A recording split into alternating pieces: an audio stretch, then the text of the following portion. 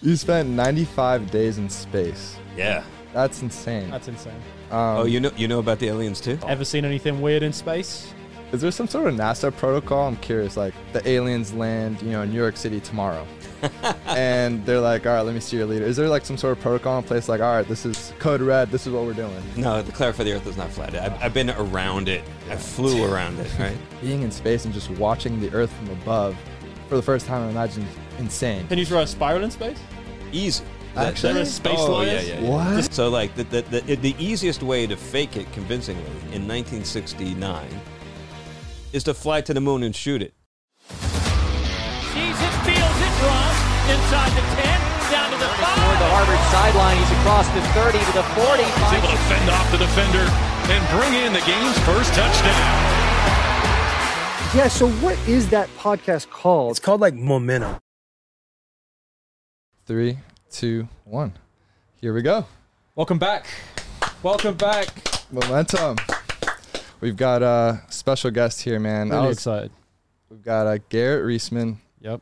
I was just telling these guys, this is the most excited I've been to record a podcast. Very excited. I think this is what, 28, 29? Depends on when we record it or post it, rather. And man, just thank you so much for spending the time with us here. No, it's my pleasure. My pleasure. And you guys should get some better guests if this is the most excited you've been. No. Come on. See, OJ and I are really excited, and like, just in terms of space, like we talk about this all stuff the time at the house. Conspiracy theories, parallel universes, simulation theory, aliens, all that stuff. Oh, you know about the aliens too? We heard about them. Exactly. We're gonna get into all those. I can tell how, as soon as I walked up and I saw you guys in the outfits, I knew this was going to be special. We're gonna get into those questions. Believe me. No, I was first introduced to you with the Joe Rogan podcast a few years ago. Yeah, that was really cool. You guys got into some really cool topics. Yeah, we had a good time doing that. That was an interesting experience. How was that? That was this old studio up in the valley, right? That's right. Yeah, and it was this massive complex. You drive up on the outside and it looked like some kind of like warehouse or something, like an Amazon delivery center or something. And then you go on the inside and it was divided up into like different areas. He had this massive gym, which was the most impressive home gym I've ever seen. Wow. Just like probably like the quality like that you guys are used to. Is there a living space? He just lives there. He doesn't. No. It's just it's his man cave. Yeah. He doesn't live there. That's so cool. And he had a garage area, and he had these incredible vehicles. He had this. He had a classic Corvette that was spotless. Oh my god. He drove in a Range Rover, and then he had a 911, one of the rare models. It was just, and he had this Bronco that was completely redone with a turbocharged, fuel-injected engine. Oh wow. He had. He's having a good time. Impressive toys, yeah. It's like every man's dream. Yeah. He's having a good time. Like the cryotherapy, I believe he's got there. He does I didn't see that, but bow hunting. he's got the archery. Does he have range. a ring? Yeah. Oh, he likes the UFC. Ring. Oh yeah, he does like the rolling probably, sections. And There's stuff. no hexagon, no ring. Yeah, no. But he had a bar, which is pretty cool. Yeah. There's a bar in there. And a yeah. podcast and a gym. Actually, and his security detail were all ex-special forces guys, all these SEALs and stuff. They were like legit. Yeah, he had some real legit security. You didn't want to mess with those guys. That's so cool. Yeah. Well, all right, let's get into it. So let's go. You spent 95 days in space. Yeah. That's insane. That's insane. So I heard you on the podcast. You were saying it's 1% bone loss per month in space, as far as like the previous methods of training that you guys had up there. How was it like when you got back in terms of like rehabbing and getting back to that? I guess it's a lot different, but my ACL and then my leg is very weak. So I'm just curious. I'm going through that similar process. It's not altogether different, really. It's kind of similar from rehabbing from a sports injury. Yeah. And we did lose about 1% of our bone density per month in the old days, but we're better than that now. So we've gotten more effective countermeasures, which I can explain. It's basically resistive exercise, which is the countermeasure. Uh-huh. And we've gotten better at that. So now people are coming back without losing anything at all. Wow. So we've really kind of figured that one out. Is that just in terms of bone density or muscle mass as well? Both. As I've heard, there's a big thing where when you go up to space, you lose all the muscle mass in your legs. Yeah. Because the gravity here pulls you down to the ground, right? Well, it's really every day. It's really kind of the same thing will happen to you if you go on extended bed rest. Uh-huh. Right? So if you like just lie in bed for months, the same thing will happen. Legs wear away. It's not the lack of gravity. It's just the fact that you're not using your legs. Really don't do anything for you when you're up there because you're floating all the time. So he's like, you don't even walk upstairs. You don't even walk, right? I mean, you're just using your hands, yeah. Yeah, so your upper body does okay, but you lose a lot of muscle and bone from your hip and from your ankle, and basically your lower body is just along for the ride. That's crazy. Yeah, You get taller too, right? yeah. That's the whole reason. Did you notice that? Let's go. That's the whole reason I signed up for the job. Let's go. Did you notice? Oh yeah, I measured it. So I grew. Really? I grew an inch. You grew an inch? Yeah. Whoa, and go it's to like it's space. permanent, like it stays like that. No, Oh, it goes back. that was As soon as cruel. you come home. Yeah, I was all excited about that. So my wife is about pretty close, exactly the same height as me. Yeah. So within a few hours of landing, we went back to back, and I was right back. We were the same again. Within a few hours? Is that quick? I thought I had her. I thought I was going to tower over her. How's it going? Yeah. And then within a few hours, it was all gone. All right, I'm interested in knowing. So could you tell us about your story? How does one get into becoming an astronaut? Like, did you grow up and you were like, yo, I know I want to go to space. I can't wait. Your kids play with the spaceship in the hand or whatever. Well, I was always into the space thing, and I watched all these movies of the Apollo missions, and I was really into the whole space exploration stuff. But I never thought it was going to happen to me when I was a kid, because I had this mom who's like scared of flying. And I don't mean like flying in like a F-16. I mean like flying on United. All right. Doesn't like air transport. No, she's scared. She's scared. And so the thought that she was going to let me like become a test pilot Oh, sure. was like, it was not going to happen. Yeah. So, and at the time, like during Apollo, it was almost all test pilots. So it was much later, it was when I was an undergrad, that when I was about your age, I realized that, hey, I saw some bios of the people that NASA just selected, and there were engineers in there and scientists and medical doctors. And I'm like, wow, I could do that. So maybe this is within the realm of possibility. And that changed everything. But before, if you asked me in high school what I was going to be, when I grew up, I would have said, I was always into the STEM fields. I would have said maybe engineer. I might have said physician, but I never would have said astronaut. No. And then when you finished undergrad, you just was like, okay, sweet. I'm going to just go apply at NASA. Yeah, I figured I'd give it a shot. Anyway, You just applied? That's how you just turn in your resume? yeah. Back in the old days, you actually filled out a form on paper. What? Yeah, To become an astronaut, you fill a form out on paper? Not anymore. Now it's all online. But back in the old Give them days, a call. it was the SF-171A form, which is the form, the standard form for federal employment. Oh, wow. So it's the same thing you fill out if you want to like work for the Postal Service. All right. It's just in block 9, instead of writing like postal carrier, you write astronaut. You just send it in, and that's that. And so I resolved at that moment, when I realized that it was possible, I resolved to at least apply, because the only way it can never happen is if you don't apply. Right. And so how long did it take to hear back? Well, so I had to wait till I met the basic minimum criteria. I wasn't quite there yet. I needed at least a master's degree and 2 years related work experience. So I tried to convince them that having a master's degree and being a TA Was like enough. Yeah, what's the experience? Yeah. And and they and to my surprise, I didn't get rejected immediately. Like I made it through the first like preliminary round, which was a big victory. Big deal. Yeah. So I didn't get an interview or anything, but at least I got that far. And then the next time, I already had my PhD. I was done with my graduate studies, and I was kind of legit at that point. And then I got all the way down for an interview, and I got it, which still surprised the hell out of me. That's great. But yeah. How does the training work? Because, you spent almost a decade right before you even go to space. I hear, like, in terms of how meticulous it is, you work the day of launch, like, the time you wake up, the breakfast you eat, like, every little detail is already, like, you've already done it so many times. And, it's similar to athletics, right? Like, we practice the same plays over and over again, so that once you get to game day, it's easy. And, Coach Dante says it all the time, like, practice should be harder than game day. Right. So I'd imagine something where, muscle memory, once you actually get to launch day, I've already done it 1,000 times. Yeah, man, it's very similar. In fact, I was using a lot of sports analogies when I was giving. Today, I give a lecture in my Intro to Human Spaceflight class, all about training. and it's a lot like training for sports, and the importance of training and the learning curve effect and the muscle memory, things becoming automatic instead of things you have to focus on. And I was describing it to them as like, you know, my son in Little League, they teach him like to throw a ball. They teach him, okay, scarecrow, and they put his arms out like this, and then skateboard, and he turns sideways, and then throw, you know, and follow through. And he has to think about each of those steps. And then we see, like, you know, Aaron Judge throwing from right field. He doesn't think, you know, scarecrow, skateboard. Right. He just does it. It becomes automatic. And that's the same thing for, you know, so just like sports, it's the same thing for space flight, where you train over and over, and then operating the vehicle becomes automatic. And something you don't have to focus on, you could use those brain cells to do other things.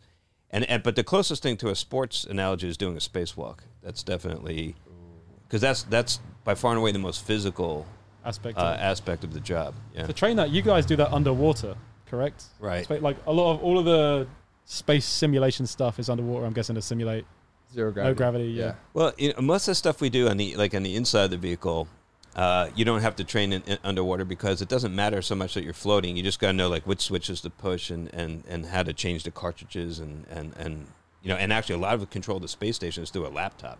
Mm-hmm. So you just sit at a desk and type on a laptop, and that's training for space station.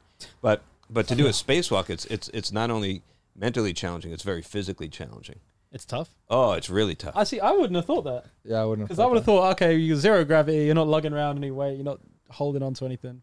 No. Yeah, but so it's like the best way. So the problem is the suit. It's a big, because it fights you. It fights you at every step of the way. You know, because the suit is like it's inflated, it's pressurized, it's like a balloon, and it wants to stay just like this, like fully, like your Macy's Thanksgiving Day Parade balloon. And so just to like flex your arms, or just every time you grab something with your hands, you're fighting that pressure, and over 7.5 hours, that can be really fatiguing. And especially in the forearms, like say 7.5 hours. Yeah. You'll be on a spacewalk for. Yeah, That's so. I know we long. got a picture of one of the suits up here. Oh, hey, look at that. Is that you? That's you, That's yeah. me, yeah. Hey. Yeah. So do you guys do a lot of forearm exercises? Look at that. I'm practicing taking a selfie. Actually? Oh. How do you do anything in that thing? It's Because hard. the gloves are so big, and The you've got glo- like sausage fingers. Gloves are big and bulky.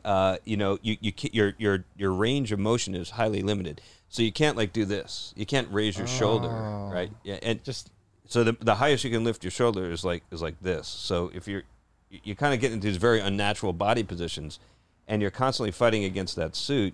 And in the beginning, you fight it. When you get good at it, you get used to working with the suit and not fighting it so much, right? And learning to live within its range of capabilities. But one way to describe it is like, and you're doing all these.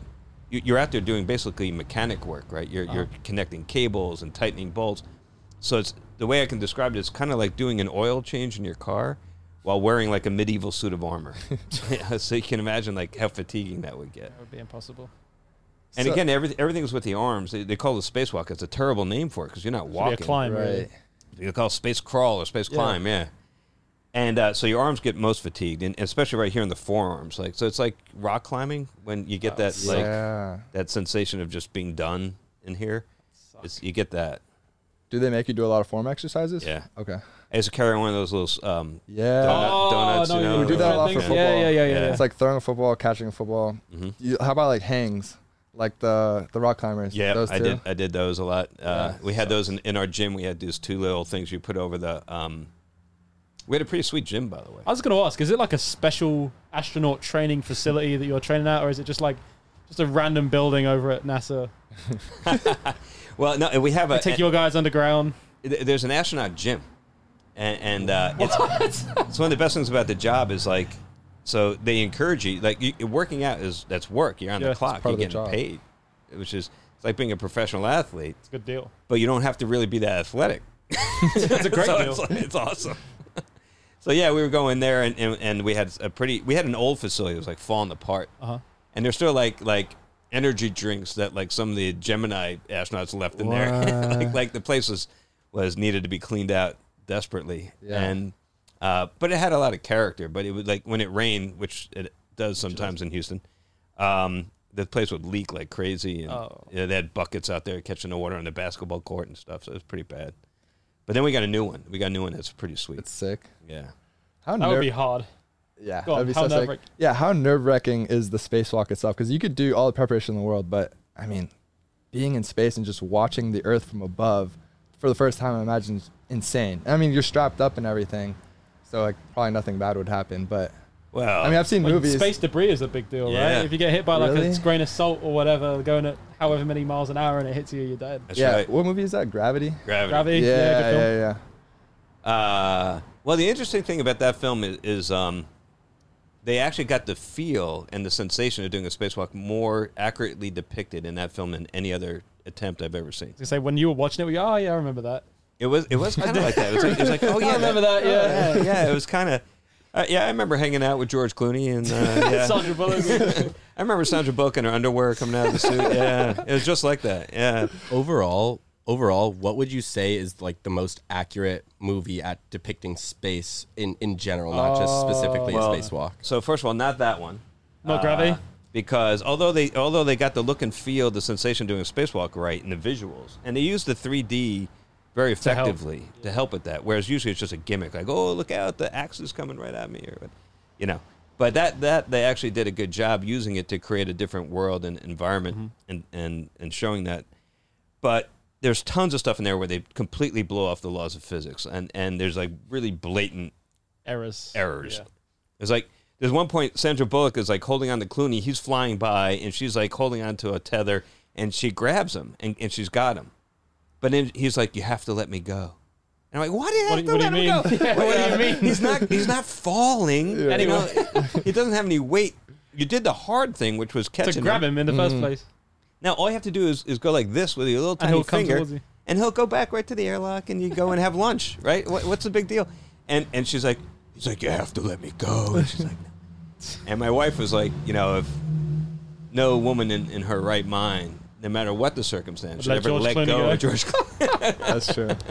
So it was wrong on many different levels. But to answer your question, the most accurate one is there's a couple that are there. First of all, the Apollo 13 was really. Oh yeah. They took great pains to get that right. In fact, the dialogue was taken straight from like the logs. Oh, the black box. yeah. Wow. So and all the stuff they did in there, they were really careful to get it just right. I'm working as a tech advisor now on a TV show called For All Mankind, which is I've Good heard of show. that. Good show. Great show. Yeah. Yeah. Oh man. Very good. It's like if the That's like Russians futuristic like landed society? on the moon and stuff. And Oh, Yeah, really? it's really good. Yeah. It's really, really good. Yeah. It's an Wow. alternate history, like if the Russians got there first and what would have It's really, happened. it's really good. So what You gotta watch happens? it. We can't ruin it for Hey, you. come on, you got to watch the show. Can't ruin Well, it. just You general gotta- gist. Can't ruin it. But it's a cool thing. It's like what would happen if like the Russians got there and then the Americans landed. And there's like a war after. Well, right. Because at the time it was like Cold War. Well, Yeah. basically, the like enemies. the space race continues. Yeah. It does like in It doesn't rea- stop there. With Apollo 11, that was kind of the end, and then we kind of scaled back, and the Russians scaled back, and so the premise is like it doesn't end there; it keeps going, and like we keep investing in it, we keep like at it full bore, and where would we be today if we would have done that? Is the fundamental question. Well, we were just getting into that conspiracy, right? Oh, we got all those. The moon landing, like, well, we were just thinking, I'm sure you have an explanation for it, but like why we haven't attempted another moon landing since 72. It just seems strange, and we were all talking about it. And Did obviously we land there's there at all? right, did we land there at all? Was it a movie set? Is the Earth was the flat? shadows? You know what I love about working on this TV show where we do fake a moon landing on a soundstage in Hollywood. Okay. This looks exactly like 1969. What I love about it is no matter how hard we try, and by the way, we have technology now that is so much better. The stuff we can do with VFX. Oh, than in the 60s. I mean, it's incredible. Like we're filming out in Long Beach Airport, and it's supposed to be Houston in 1969. All right, and I'm like, there's this modern office building right in the shot. They're like, don't worry. I'm like, there's a palm tree.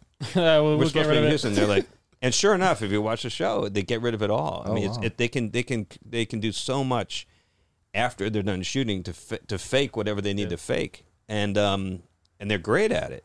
And still, we screw it up, right? There's still stuff in there that some nerd, you know, Didn't get I don't mean to denigrate our fan base, but still, like, there's like that some nerd out there is like, hey, when they kicked up that moon dust, it didn't fall in a parabolic arc. In the absence of, it fell more steeply because there was air, and it wasn't really in a vacuum. And I'm like, wow.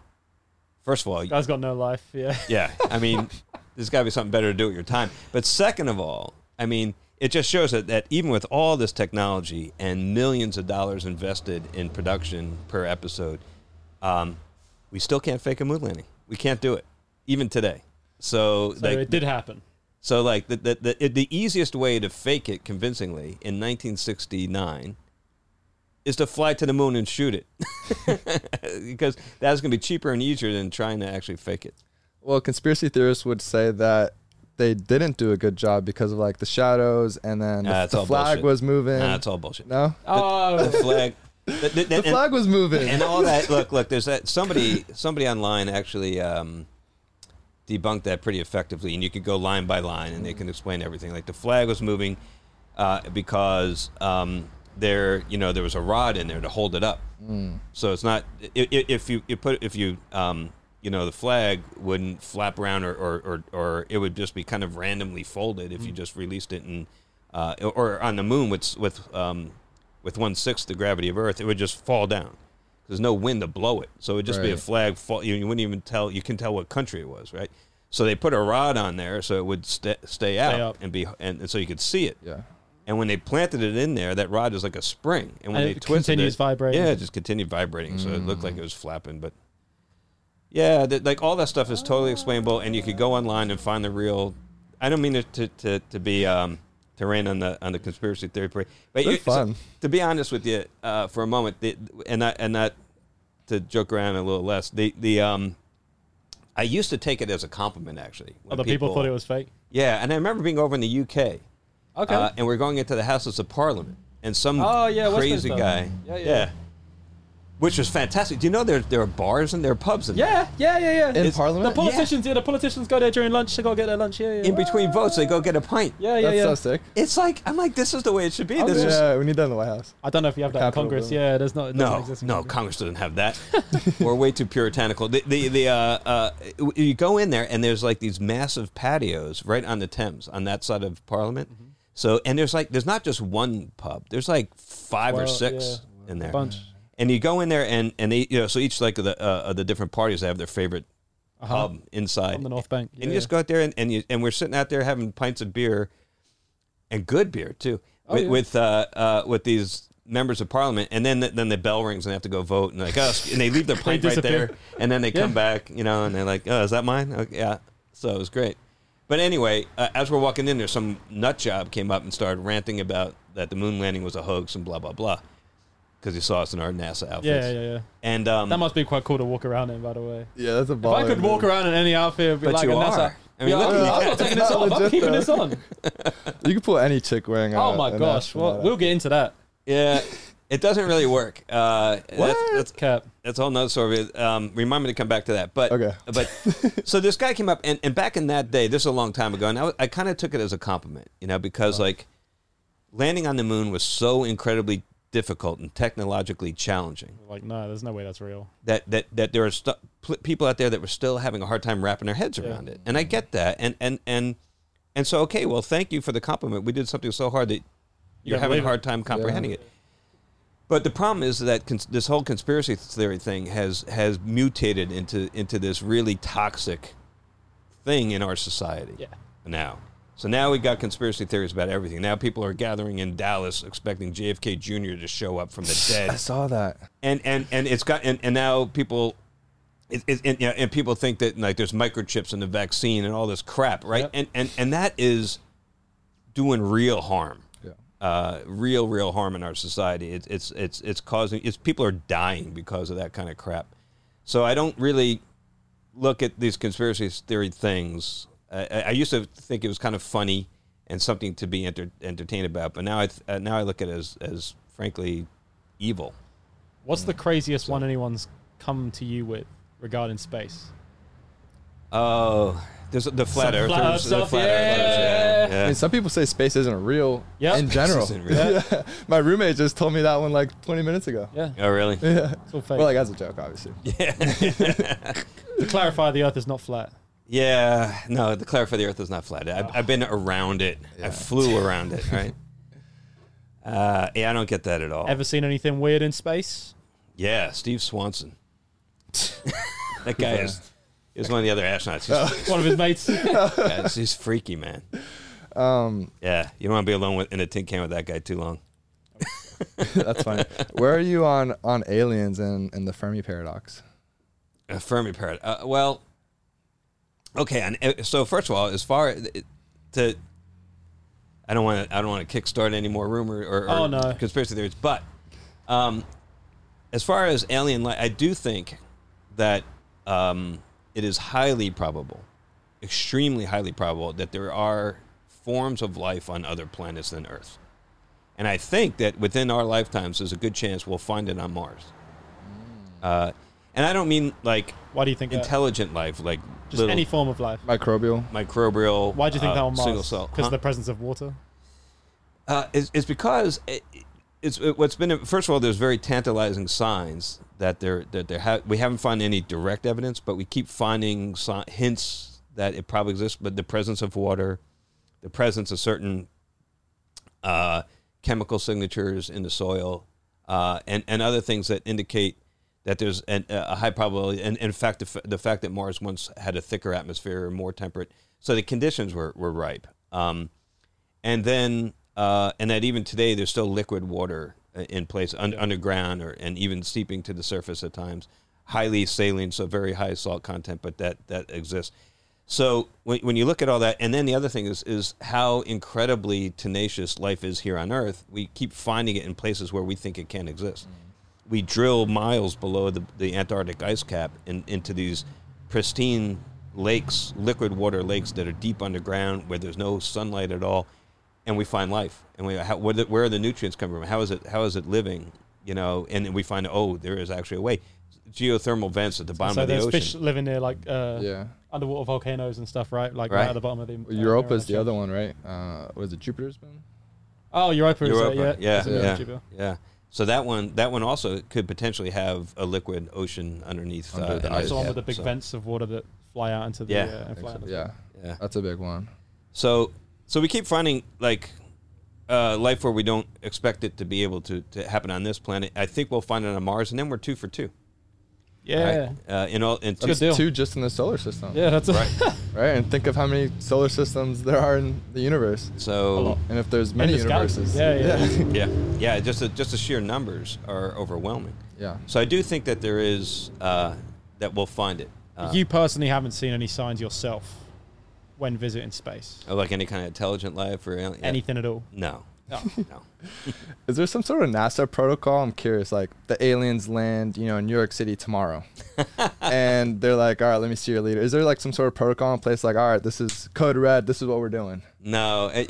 First of all, if there was any kind of protocol, it would probably be Department of Defense and not NASA. But no, I don't think. I think that's deemed such a unlikely event that nobody's got any contingency plans for it. Is there any contingency in place for if you come into contact with we can't even handle a pandemic. How the heck are we going to handle a bunch of aliens coming down? We would handle that very poorly. Is there anything in place for if you come into contact with something when you're in space?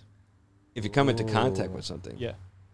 I mean, well, so there were protocols in place for Apollo, because one thing we didn't know was it potentially if there was some kind of life that was somehow or something in the regolith that could be adverse to our health, and there was a fear that if we come back, they could bring that with them in terms of some kind of bacteria, maybe something that was something that could be activated from the soil, and you can't bring it back to Earth.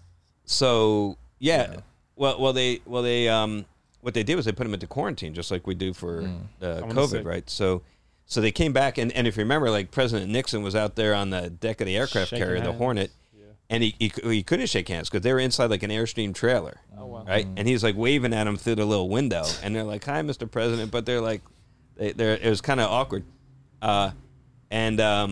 so they kept them in there for a while before, and they sent some docs in there with them, and they did a workup, and then they said, "Yeah, there's nothing going on," and they let them out. That's crazy. That's insane. Well, they kept doing that for a couple Apollo missions, right? It wasn't just like a one and done thing. No. I don't know if they ever completely ended it, to be honest. I'm not sure. I know for certain they did it on Apollo 11. I think they kept doing it. I don't know if they ever ended it or when, but yeah. But they didn't do it for shuttle. I went out to the bar the night I came back. Straight out. On both missions. That same night? The same night we came back. And the first time was after my long duration mission. Okay. And I had to convince them that I was okay to do this. To go out and do. Convince who? I had to convince the flight surgeons in NASA to let me, because normally. Oh, really? So look, here's I'm circling back to the question I never answered. Yep. There we go. Women. Why? Being an astronaut. Oh no, that's another one. But no, I'm circling back to the how do you recover? What's it like? Okay, And so when usually when you come back, there's a lot of things that your body is kind of all messed up. So your vestibular system is all messed up because your inner ear that we all rely on for balance, and so your otolith organs and your semicircular canals, those don't work at all without gravity. They send garbage signals to the brain. Vision is still fine, but the brain now, so this inner ear is saying you're spinning this way, that guy says I'm spinning this way, your vision says you're not spinning at all. The brain gets very confused, which Makes you feel sick? Yeah, you feel sick. You get like motion sickness for the first day or two. And then your brain sorts it out and like turns these things off. But then when you come home, you need those again, like to walk and in gravity. And your brain is like, I'm not trusting those things anymore. And so now you're all messed up because you're walking around like a drunken sailor. You have no balance, yeah. You have no balance. And so the rehab, when you first come back, there's a lot of, we do like ladder exercises and do the icky shuffle through the ladder. Oh, let's go, yeah. All those agility drills, we do all that. Medicine balls, they throw a medicine ball at you, catch it and throw it back. Standing on the, the Bosu ball, the thing. Yeah. That's funny. I had a bad concussion when I played at Vanderbilt, and I messed up my intervestibular. Same thing. Oh, wow. So we had to do a bunch of exercises just for that, just getting the balance sorted out. I think, like you look at, what do you call it? Like a bullseye, and you have to like keep your eyes. It was like a whole like litany of tests just for the vestibular and balance and all that. So I'm sure it's similar to. They're seeing if your eyes track while your head moves. Exactly. Yeah. Yeah, because your vestibular system is responsible for basically providing the image stabilization, right? So as you're staring at something, as your head moves, without those organs working, that tracking doesn't work so well, and it's a problem for pilots of the space shuttle coming back because they got to land and they got to track the runway. They got to look out the window, and they're turning their heads. And they train to like try to keep their heads straight and not swivel too much because it can have that effect. So. What is it like coming back from space, like a landing sequence, that type of thing? Because you re-enter at a very fast speed, if that's correct, right? Yeah. Like you're moving. Yeah, you're hauling. You look out the window and see the whole United States. and actually, as you're coming down, you actually speed up because it's a weird. So you do the deorbit burn, and so you're in a circular orbit around the Earth. And the reason that you're stable and staying there is that the speed at which you're traveling is just enough so the centrifugal force perfectly balances the force of gravity. So it's kind of like a kid's model airplane on a string that's spinning around like this. If you cut the string, the airplane would just fly off, right? But instead of a string with tension in it, it's the force of gravity that's doing the same thing and forcing you to move in a circle. So that's what. So all you have to do to come home is slow down a little bit, and then once you slow down a little bit, then gravity wins, and you start coming back down. But the weird thing is, once you slow down a little bit, but then you speed up because what's happening is you've changed your circular orbit to an elliptical orbit with a perigee, the low part of the orbit that's inside the atmosphere. And as you dive down towards that perigee, you speed up, just like a marble circling a drain. That's not in a circle, but as it gets closer to the drain, it speeds up and then it slingshots out, and then it speeds up and slingshots. It's just like that. So as you slow down, but then you speed up, and that's actually when you hit your highest velocity. You get up to Mach 25 times the speed of sound, and also you're lower as well as faster. So when you look out the window, the sensation of speed is much greater than when you're up high. When you're up high, you're doing a spacewalk. You look down, you see Seattle, and then like 10 minutes later, you look down and like, oh, there's New York. But you don't get that same sensation of speed when you're low and even faster. and you look out the window, it's just flying by. Like the ground is just speeding on by, and it's a whole different sensation. I've heard it's weird as well when you start the coming back from orbit. There's no sound either, but then it becomes incredibly loud when you hit the atmosphere because you hit all the air. At least that's what the guy Felix Baumgartner found out. Oh yeah. But he was outside. This is true. He didn't have a nice spaceship to come down in. If you have a nice space shuttle, is it quiet in there? It's I think when you're in an airplane, that's even reasonably loud. It's noisy. Yeah, it's not that you hear the engines when you're inside. What you hear is all the machinery. So like you have fans blowing air through your suit. You got pumps and stuff, and all the stuff. It's like a lot of white noise. It's like a loud air conditioning system. Is takeoff the opposite of that? Can you hear all the engines? Oh, takeoff is it's real loud. And, what's that like? And it shakes. The shaking and the noise. It's not crazy. Mm-hmm. Like if you've been on a motion simulator ride, it's kind of like that. But the G forces you feel are different. They're insane. Yeah, it gets up to about 3 Gs. But just straight up. And straight up, and it stays there. The weird thing about when we fly like in T-38s and we're practicing, we're pulling Gs in aerobatic airplanes. We'll pull a lot more in 3. We can pull 6, 7, 8. Yeah. But just for a few seconds, right? You do a loop, you pull back, you do a loop, and as you come over the top, you're pushing the stick forward. You're letting that G go, so it only lasts a couple seconds. But when you're filling the 3 Gs in the shuttle, it goes on for minutes. Wow. And that's what's really weird about it, the fact that it keeps going. Because you're not doing it from turning or pulling. You're doing it from the thrust of the engines. That's what's causing it. Going back to that bar scene, I'm curious. That night you come back. So you're ordering a drink, and like, are girls just coming up to you, and you're like, I'm an astronaut. And they're like, yeah, right. And you're like, yeah, I literally just got back 95 days. Well, I just got back from space. Yeah, I just got back from space. It's nothing. First of all, and that I think there were a few people that came in and mixed in, but for the most part, it was our group. So we had a pretty big group, you know. Yeah.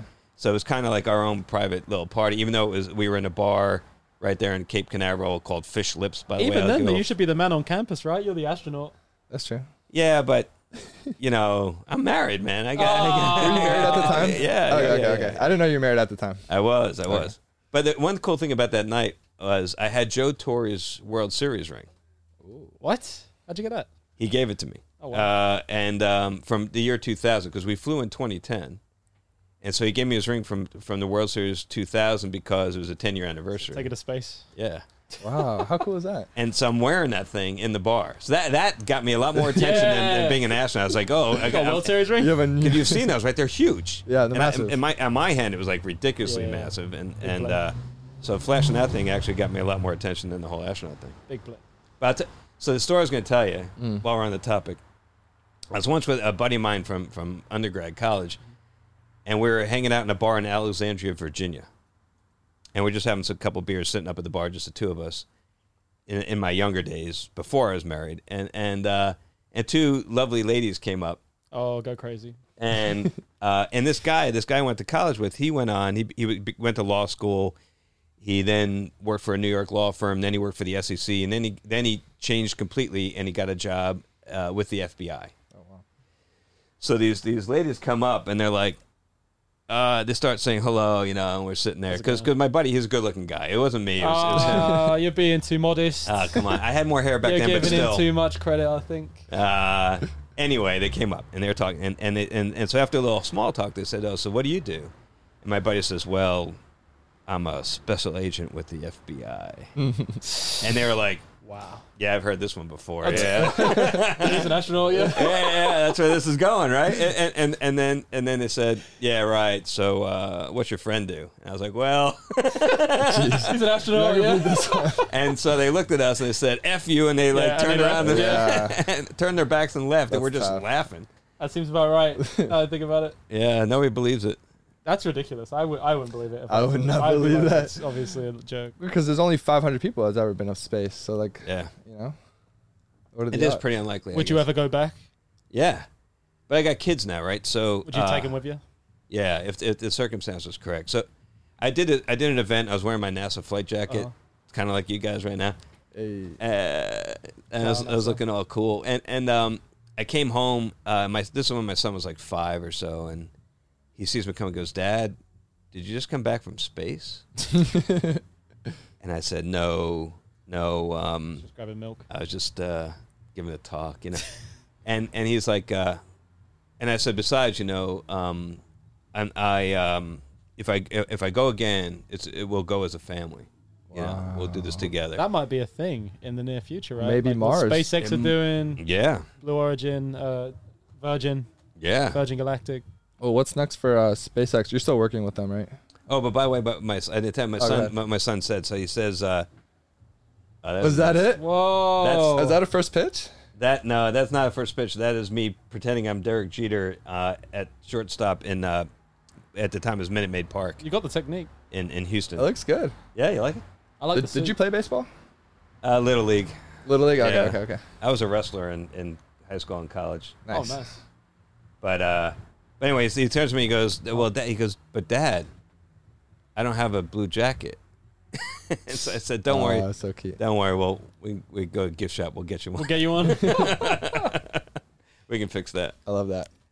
Yeah. Mo touched on it. Once you were done with NASA, you moved over to SpaceX, Yeah. which is cool. Now you're with Big Elon. Mm-hmm. The man's a legend. Like, I was just telling my friend, I think he's the most influential person alive and probably in the last, century. Well, people are still trying to figure him out. But with what's going on with SpaceX, a lot of people think that he's I'm still trying to figure. I used to have a Monday meeting with him every week, and Really? yeah, he was my boss, and I still can't quite figure him out.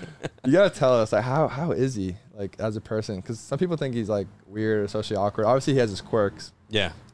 Genius, of course, but He is super smart. Technically, the thing that impresses me is not so much his depth in any one subject. The impressive thing about him is the massive breadth. Yeah, the number of subjects that he can talk about at an extremely competent high level.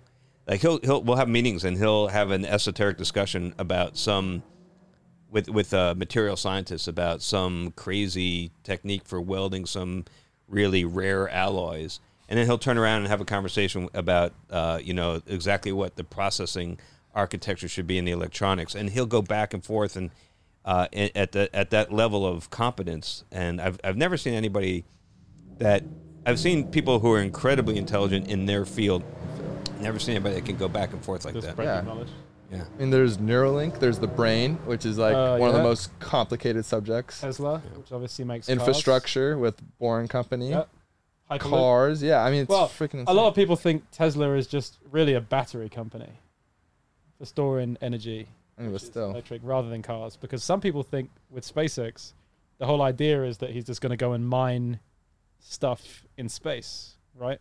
Now, so what drives him? This I can answer. So this I have figured out. What really drives him is achieving this goal of making human life multiplanetary. He's serious about that, and he tweets about it, and people think he's kidding. yeah. He's not kidding. So I'll tell you a story that kind of illustrates the way he thinks. So when I first showed up there at SpaceX, it was in the early days, and 60 Minutes came in to do a piece on it, and I was brand new, so they trotted me out. So I was interviewed by Scott Pelley, and Elon was interviewed. And in my interview, I said, they asked me, why did I stop being an astronaut, give up like this really awesome gig where you get paid to go to the gym, to work here where you don't get paid to go to the gym, and come to SpaceX. Oh, there we go. Nice. Yeah. Whoa. That was Three amigos Is that the early days? that was a very early days. Looks like young Elon. Yeah, that was probably like 2012, I'm guessing. Looks like it was taken 2 weeks ago. Yeah.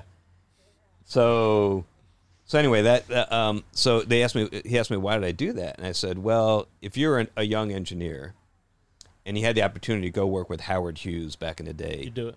wouldn't you do it? And Scott Pelley looked at me like a deer in the headlights. I don't think he understood what that was like at the time. Yeah. But that's what my answer. And then as soon as I said that, I was like, oh man, I just made like a major error, No. because things didn't end that well for Howard, What happened to him? Oh, he was like a complete nut job in Was he the really? end of his life. Yeah, he was a germaphobe and just a hermit, and like he grew his fingernails are like this long, and like, So you compared was Elon peeing to this guy? in jars. And, yeah, and because I was thinking about Howard in at the height of his career when he created TWA Airlines, and he built the Spruce Goose and the H-1 and all these incredible airplanes, and he did some really amazing things. And he built up this massive industry as well. Mm-hmm. So I was like, oh, great. I just compared him to that. So then it took a while. It was like months later. We were at Florida for meetings with NASA about trying to get this commercial crew contract. And my job was to lead the proposal team. And Elon came and he helped us present our case to try to get this like $2.4 billion contract. Okay. And so we left the meeting and we're driving back to the airport to get into his jet to fly back here to LA. Good deal. And it's just me and him in the car. I'm driving this rental car and I got him sitting in the passenger seat. And so I said, hey, I figured this could be a good time to bring it up, right? Because it's kind of private. So I said, hey, boss, just remember that time we did that thing for 60 minutes? Ha, ha, ha. And you remember I compared you to Howard Hughes? I just want you to know I was comparing you to the young, dashing, starlet dating aviator Howard Hughes, not the old, decrepit, peeing in jars, germaphobe Howard Hughes. Ha ha ha! Hoping he would laugh, and he's just silent. Oh, pain. And what he'll do when you ask a question, he no matter how ridiculous, or even if you intended it as a joke like I did, he will actually give it careful consideration. He'll focus on it.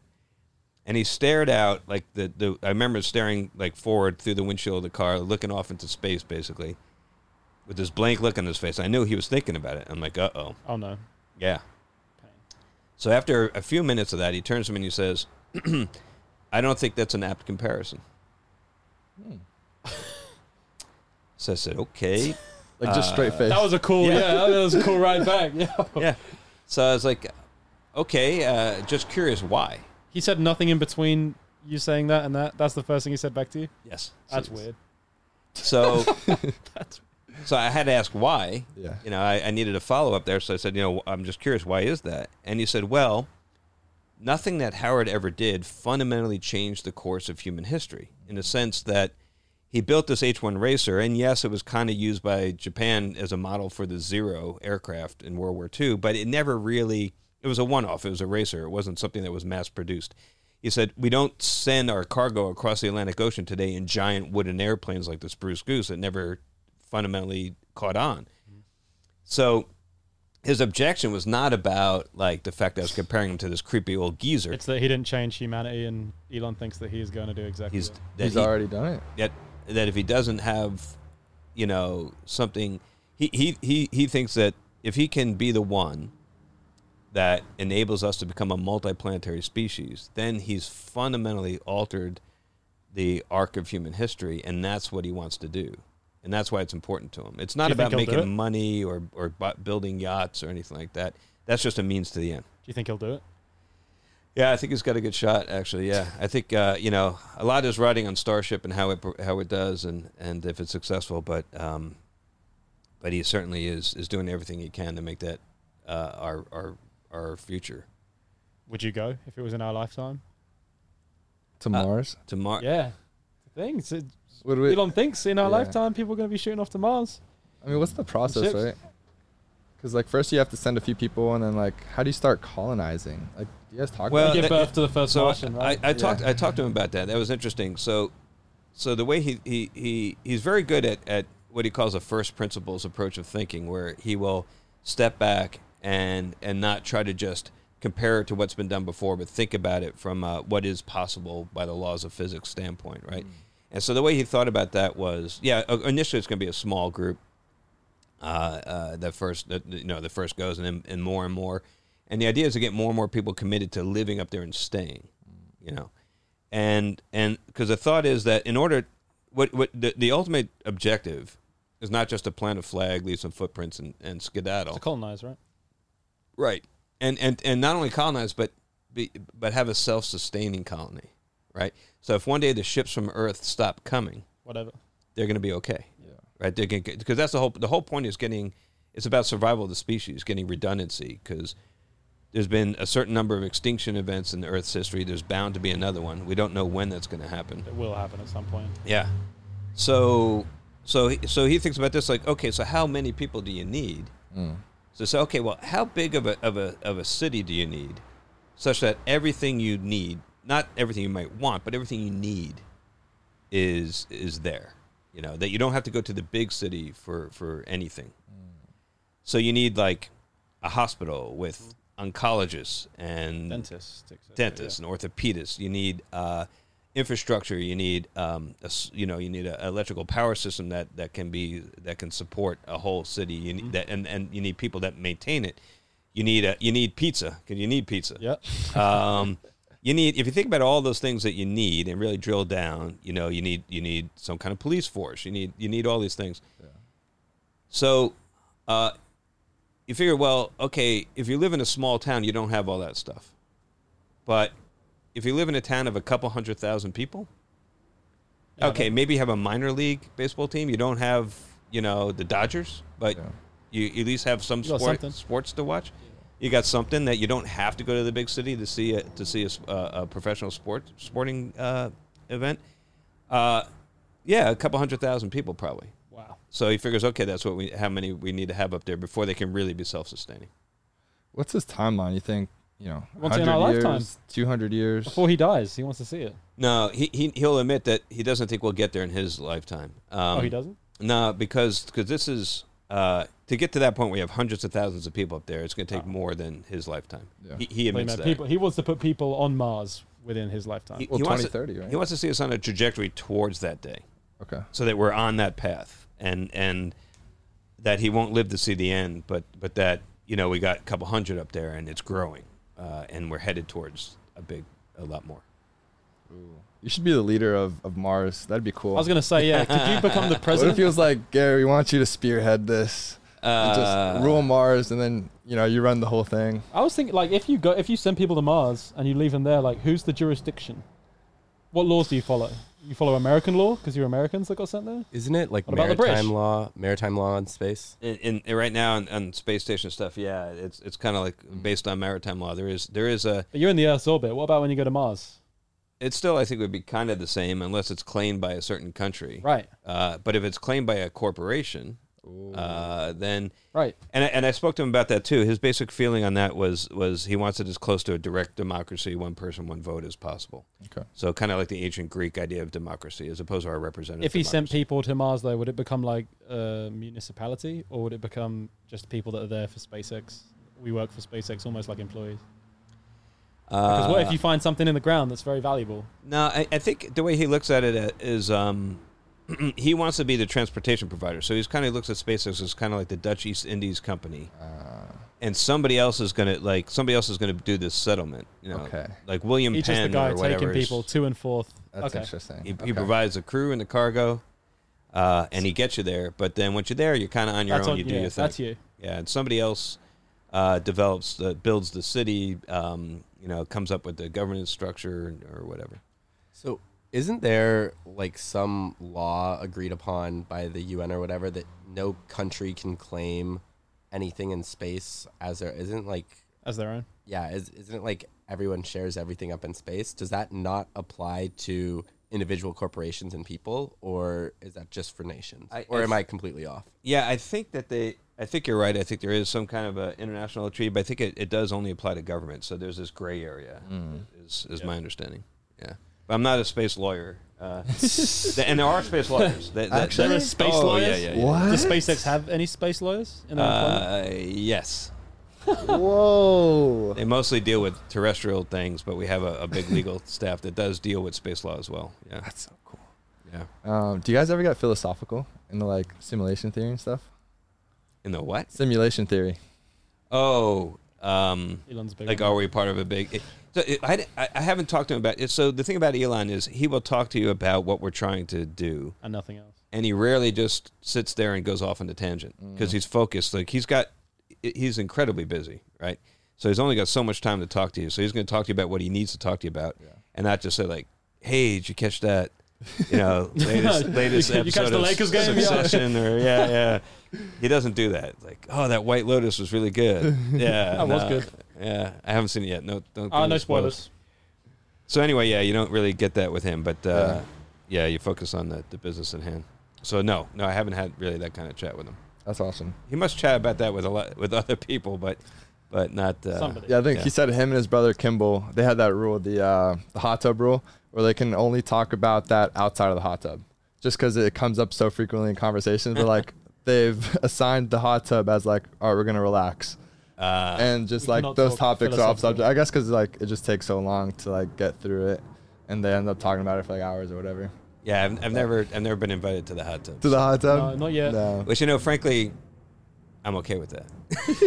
Yeah, fair enough. What's next, like in the immediate future with SpaceX? What are you guys working on now? I cannot disclose that information. No, there's like launches and Of stuff. course there is. There's tons of stuff. So the Starship next thing is cool. is launching Crew 3 in tomorrow. I think it's supposed to happen tomorrow night. Oh, good luck. So the next crew launch up to the space station on Okay. Dragon. We just brought Crew 2 home on, was that, when that happened, Sunday? Yeah, Sunday. So, no, I'm sorry, that was last night. What am I talking about? It just happened last night. Everything's kind of blending together. Yeah, So, yeah, just last night, we brought one crew back. We're sending another crew up. But the big future of SpaceX is really all tied up in Boca Chica, Texas, where they're working on Starship. That's where all the effort is really going. That's the future of the company. Does SpaceX have any links to Starlink? I know it's where he's It's completely owned by SpaceX. I thought so. Yeah. He's trying to create like a huge satellite network. Is it 1,000 satellites? Thousands. Yeah. Thousands of Oh, satellites. that's the internet. That's the Wi-Fi thing, isn't it? Yeah, it's Okay. space-based internet. Yeah, broadband from space. Yeah. Bro, this guy does Imagine everything. 5G and just take it and just make it like 1,000G. That's basically what it is. Yeah. Yeah. Well, it won't. It's not that much faster. There's a little less latency, but as far as the bandwidth, it's not much better than what you can get. But where it really helps is in rural areas and distant. Yeah, because you can get basically you can get like high speed internet in the Sahara Desert once this thing is up. Yeah, and like Or sub-Saharan Africa. Anyway, Like a lot of those areas, like the Marshall Islands, developing like, countries. Yeah. these it's places. going to be the largest cellular provider on the earth, Yeah. effectively. Interesting. Put T-Mobile out of business. Yeah. Well, anyways, you got anything else? No, that was That was amazing. We haven't even talked about football. Are Not at you a all. football fan? Yeah. Really? Are you a SC fan? USC football fan? Of course, I got it. Yeah. Let's go. Come on. Okay. Let's go. But What do you think about this season? Oh, don't ask. What did you hear the news today? I heard the news says no. You Yeah. guys got a free weekend. Exactly. Find Well, out we tomorrow. actually, yeah. Dude, it was crazy. So we had like our position meetings before practice, and then no one knew, like the coaches, one nobody. had any idea. They're like our emergency team meeting, like in the middle of our position meeting. So everyone, congregates into our big team meeting room. Coach Dante comes out, tells us the news, and we kind of like had a good a few people were idea. guessing. A Yeah. few people because we've seen I- stuff on Twitter. Oh, I saw some stuff going on. Yeah, They had because some I think cases last or- week they had a lot of cases, and crazy. So they're gonna reschedule the game now to December 4th. Yeah, December 4th. Yeah. So I thought, don't they have to forfeit, or they get to reschedule? That's what we thought. Well, Dante came out and said in the interviews after practice that he didn't want to accept the forfeit because that's not our mentality. It's like our mentality. I like is that. fight on Interesting. and like I like win that. I like fairly. that. That's not how we want to go bowling. That's not bad. Yeah, I respect that. Yeah, I like that. Yeah, that's cool. So have you always been a USC fan, or just since you've started working here? So look, this is all new to me. I'm just thrilled to be at a school where we have a good A good- program because like you have to understand. Like I went undergrad. I went to University of Pennsylvania, Okay. where we're the Quakers, right? We're the fighting Quakers. I mean, it's pretty hard to instill fear into the heart Yeah. of the opponent when you're It's your Penn Quake. No, we've Although one of my our best roommates, friends yeah. played at Penn, and then he transferred to Vanderbilt, where I played. So I lived with him. Our And I roommates, was here? our roommates last year were at Penn. Yeah. How about that? Penn. He won an Ivy League championship out there, actually. All right. Big Quakers. But fan. it's not But it's divisional. different. It's You guys totally have a cool different. stadium. You might have the best stadium. The in Franklin the, Field is fantastic. Yeah, you might have the best stadium in the Ivy League. I used to love going down there. Did you ever play any football? I played for my fraternity intramural. I was okay. big deal. Like flag? flag football. What Yeah. position did you play? We all played everywhere. So You played believe it or not, I played any QB? offensive line sometimes. let's go. Really? Tried to, Did you take the a thing fo- was we were the wrestling house, right? So it was all. So it's not like we had these like big, huge guys that put on the O line. We had to deal with the wrestlers we Your had. guys' power to weight ratio though was probably ridiculous. Power to weight was pretty good. Yeah, it was kind of crazy. Did you take a football with you in a space? I did, and so Can you throw a spiral in space? Easy. So Really? easy. I should It's show a you. perfect spiral. You think about it, the ball would just go like this. I should have brought a film of this, and maybe I can get it to you. So we flew in. My first mission was in 2008, which was right out. So I grew up in Jersey. So NFL, I'm a big Giants fan. Okay. Okay. So 2008 was right after the first time the Giants beat Brady. The David Tyree catch. Patriots. Tyree. Yeah. So I reenacted the Tyree catch in space. No, you did not. You have a video of this? So I played Eli, and I got one of the cosmonauts played. I forgot the name of who was the pass rusher that was in his face. I forgot who that was, but anyway, he played that guy, and he's like coming up, and I let go like right as I'm being taken down, and then the ball goes because you can throw in slow motion. Because you can just Of course you can. like this. Oh, so you can get The that ball like was- that index finger. There you go. You get. But I'm getting the ball doesn't come down; it just goes in a straight line, it just right? goes in a straight line. Oh, look at it right there. Yeah. So we reenacted the whole thing. Wow, that's cool. That's insane. Yeah. Well, you got to come out to a game Football in sometime. space. Have you Oh, been I'd love it? to. I've been to a couple. Okay. Yeah, with my son, but he was mostly more interested in getting the shaved ice out. Yeah. That's funny. In the courtyard. That was his highlight. But I love watching the game. It's great. How are the Giants doing this year? They're all right. You're banged up. You're Saquon's been out, right? Yeah, he's been Saquon's out. out. Jabril Peppers is hurt. Daniel Jones is Who's I'm forgetting the wide receiver. Sterling Shepard. Nah, new guy that they got. Galladay. Yeah, Kenny he's Galladay. been out. He's Yeah, been he's injured. hurt. So Yeah. it's been a rough year. But Kadarius Toney's hurt now as well. yeah. But they'll hopefully they'll. Is turn it Daniel around. Jones the guy? I think so. What do you think? You know better than I do. Yeah, you're a QB, Mo. Yeah. Yeah, I mean, coming out, honestly, I was very skeptical. They got, I think, Gettleman, right? He's the GM. He got a lot of flack for that draft pick. I think they passed up on some dudes in that class too, right? There was some other dudes. He's the type of guy you can win a Super Bowl with a really good roster around, but he's not going to win you games on his own. Yeah.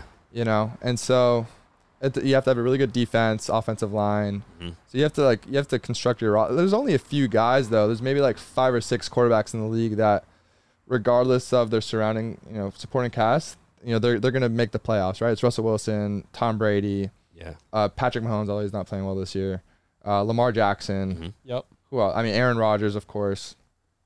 Those are the guys you're trying to hit on first round. Yeah, and I get it. Jones probably is not quite that caliber, but hey, at least he's vaccinated.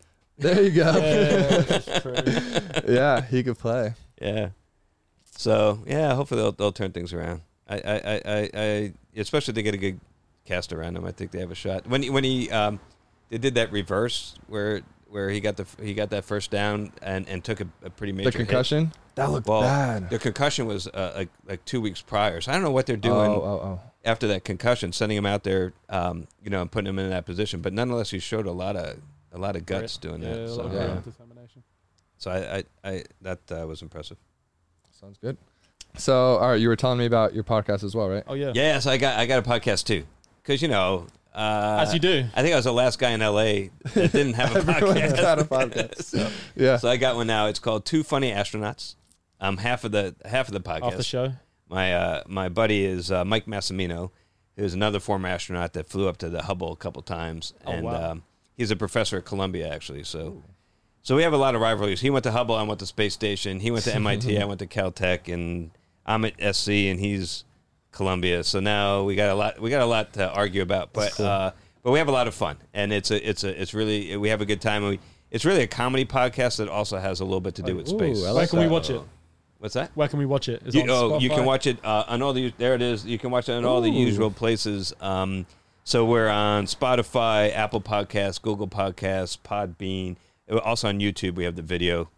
Fantastic. We both based on our looks, we're better off listening and not watching, but got good faces for radio.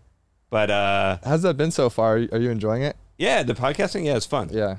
Yeah, it's good because you just it's just yeah, like you're hanging out with your friends. It's so much chilling, fun. yeah, kicking it. It's like you two. I mean, I can see you guys have a lot of fun doing we this. kick it. I like how you guys have a laid back atmosphere. And you That guys looks are just good. yeah.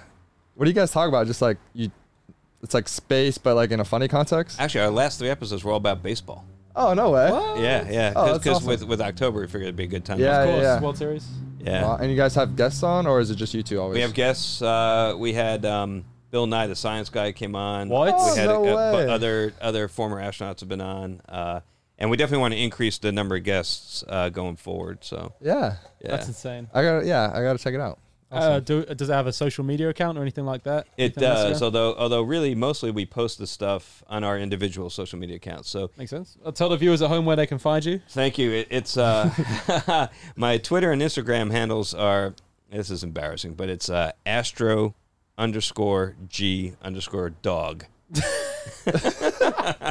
That's a kind. I like it. G-dog. No, look, I love it. Look, I set up the Twitter account when Twitter was first a thing. I love it. And we thought, this will never amount to anything. I'll make up some ridiculous. G-Dog. So it was like a nickname that my family gave me. So I'll just use that. G-Dog. G-Dog. Yeah, like that'll never come back. That's to a great haunt me. nickname. I love that. G-Dog. That's a great nickname. What up, G-Dog? I love that.